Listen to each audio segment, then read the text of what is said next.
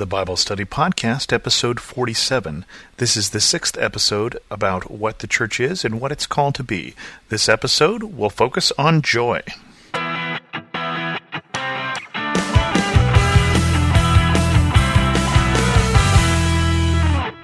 Welcome to the Bible Study Podcast. I'm your host, Chris Christensen. This episode, as I said, is about the church being joyful.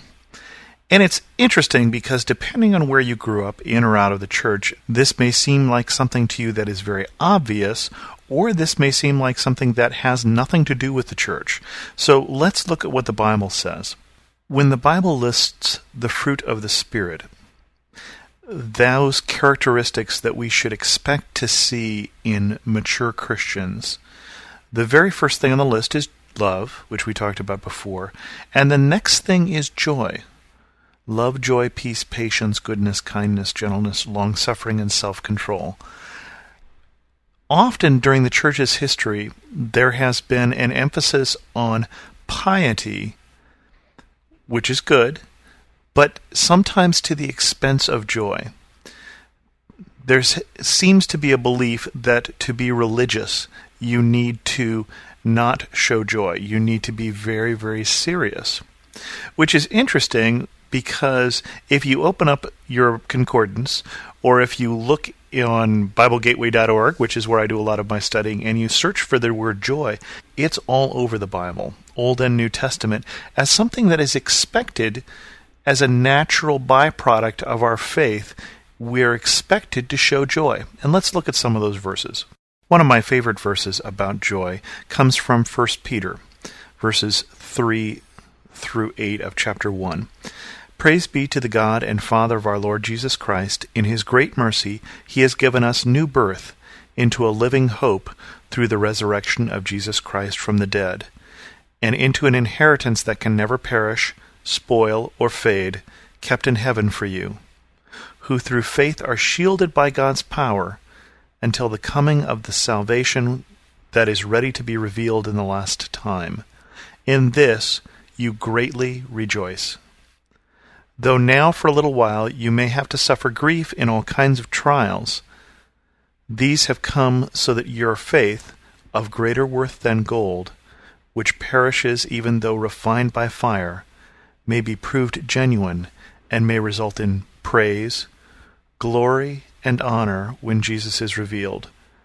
Though you have not seen Him, you love Him, and even though you do not see Him now, you believe in Him and are filled with an inexpressible and glorious joy, for you are receiving the goal of your faith, the salvation of your souls. So two things of this. One is that even though now we may suffer grief in all kinds of trials, we rejoice greatly in this salvation that has come to us. And the other one is this inexpressible and glorious joy. We sometimes confuse joy and happiness because they're clearly related. The joy that the Bible talks about is rooted. It is something that despite circumstances, there is a wellspring of joy. There is something that won't dry up in the dry times, that somehow from deep down there is this joy in spite of all kinds of trials, as it says in these particular verses. It's not a happiness that is, because everything is going well, we are happy, but that somewhere within us, because of this salvation, this faith, this hope, there is this wellspring springing up of joy.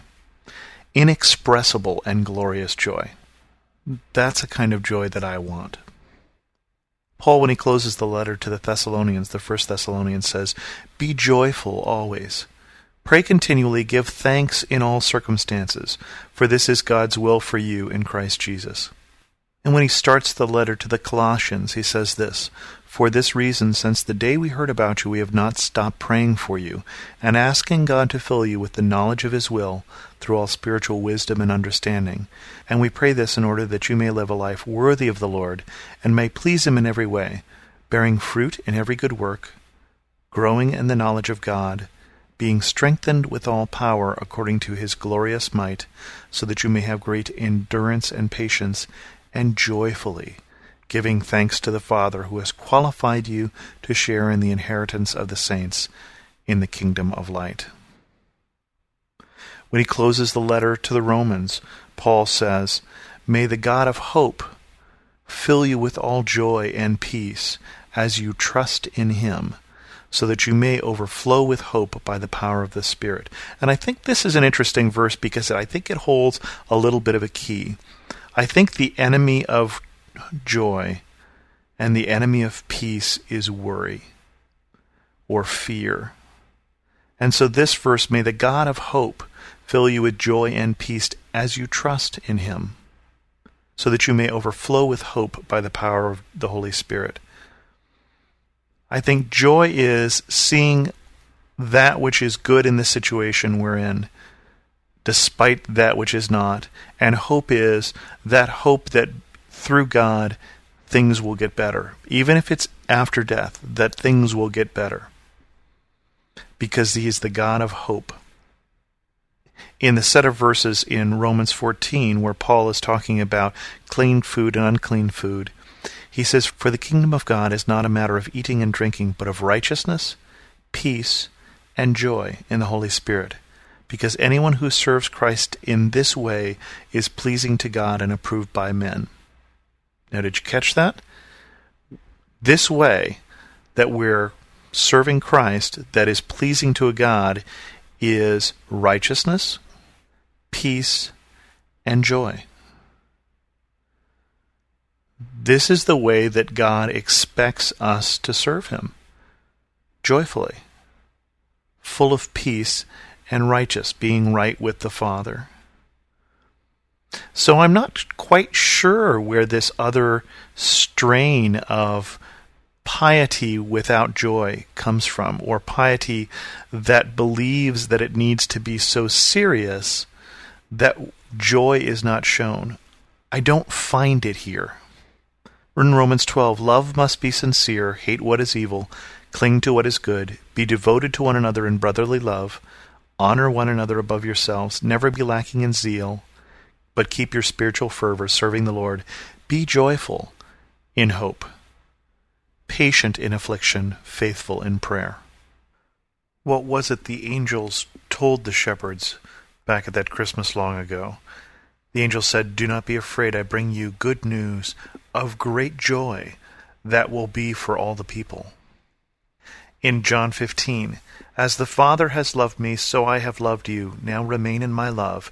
If you obey my commands, you will remain in my love, just as I have obeyed my Father's commands and remain in his love." Okay, so far it sounds like piety, but it goes on to say, "I have told you this so that my joy may be in you, and that your joy may be complete." That's what Jesus' prayer for us is, that our joy would be complete. From Matthew 13, "The kingdom of heaven is like a treasure hidden in a field. When a man found it, he hid it again, then in his joy went and sold all he had and bought the field." I think there's probably no wonder why sometimes our evangelism in the church has fallen short. We have forgotten that joy. We've forgotten sometimes the good news that Jesus' coming means to us as well as to others. How very different that conversation is when someone says, "I look at you and I see in you a joy. How can I get what you have?" That, I think, is what Jesus is looking for in the church. That our joy may be complete.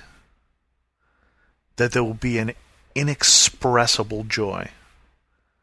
That there will be a contagious joy.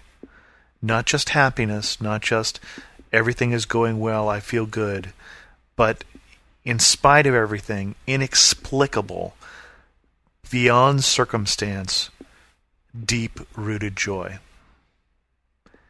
And in this Christmas season, that is my wish and my hope and my prayer for you and for your local church.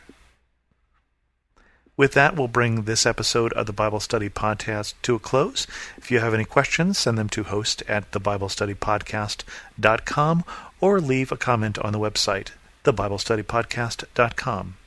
And as always, thanks so much for listening. It brings me great joy.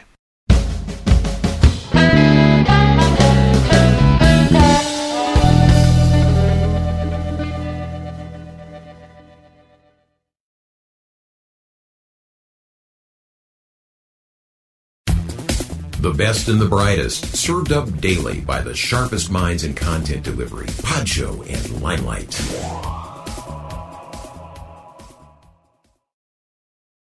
Hi, friend. Are you stressed? Maybe even worried about so many needs around you that you've forgotten you are worth taking care of too?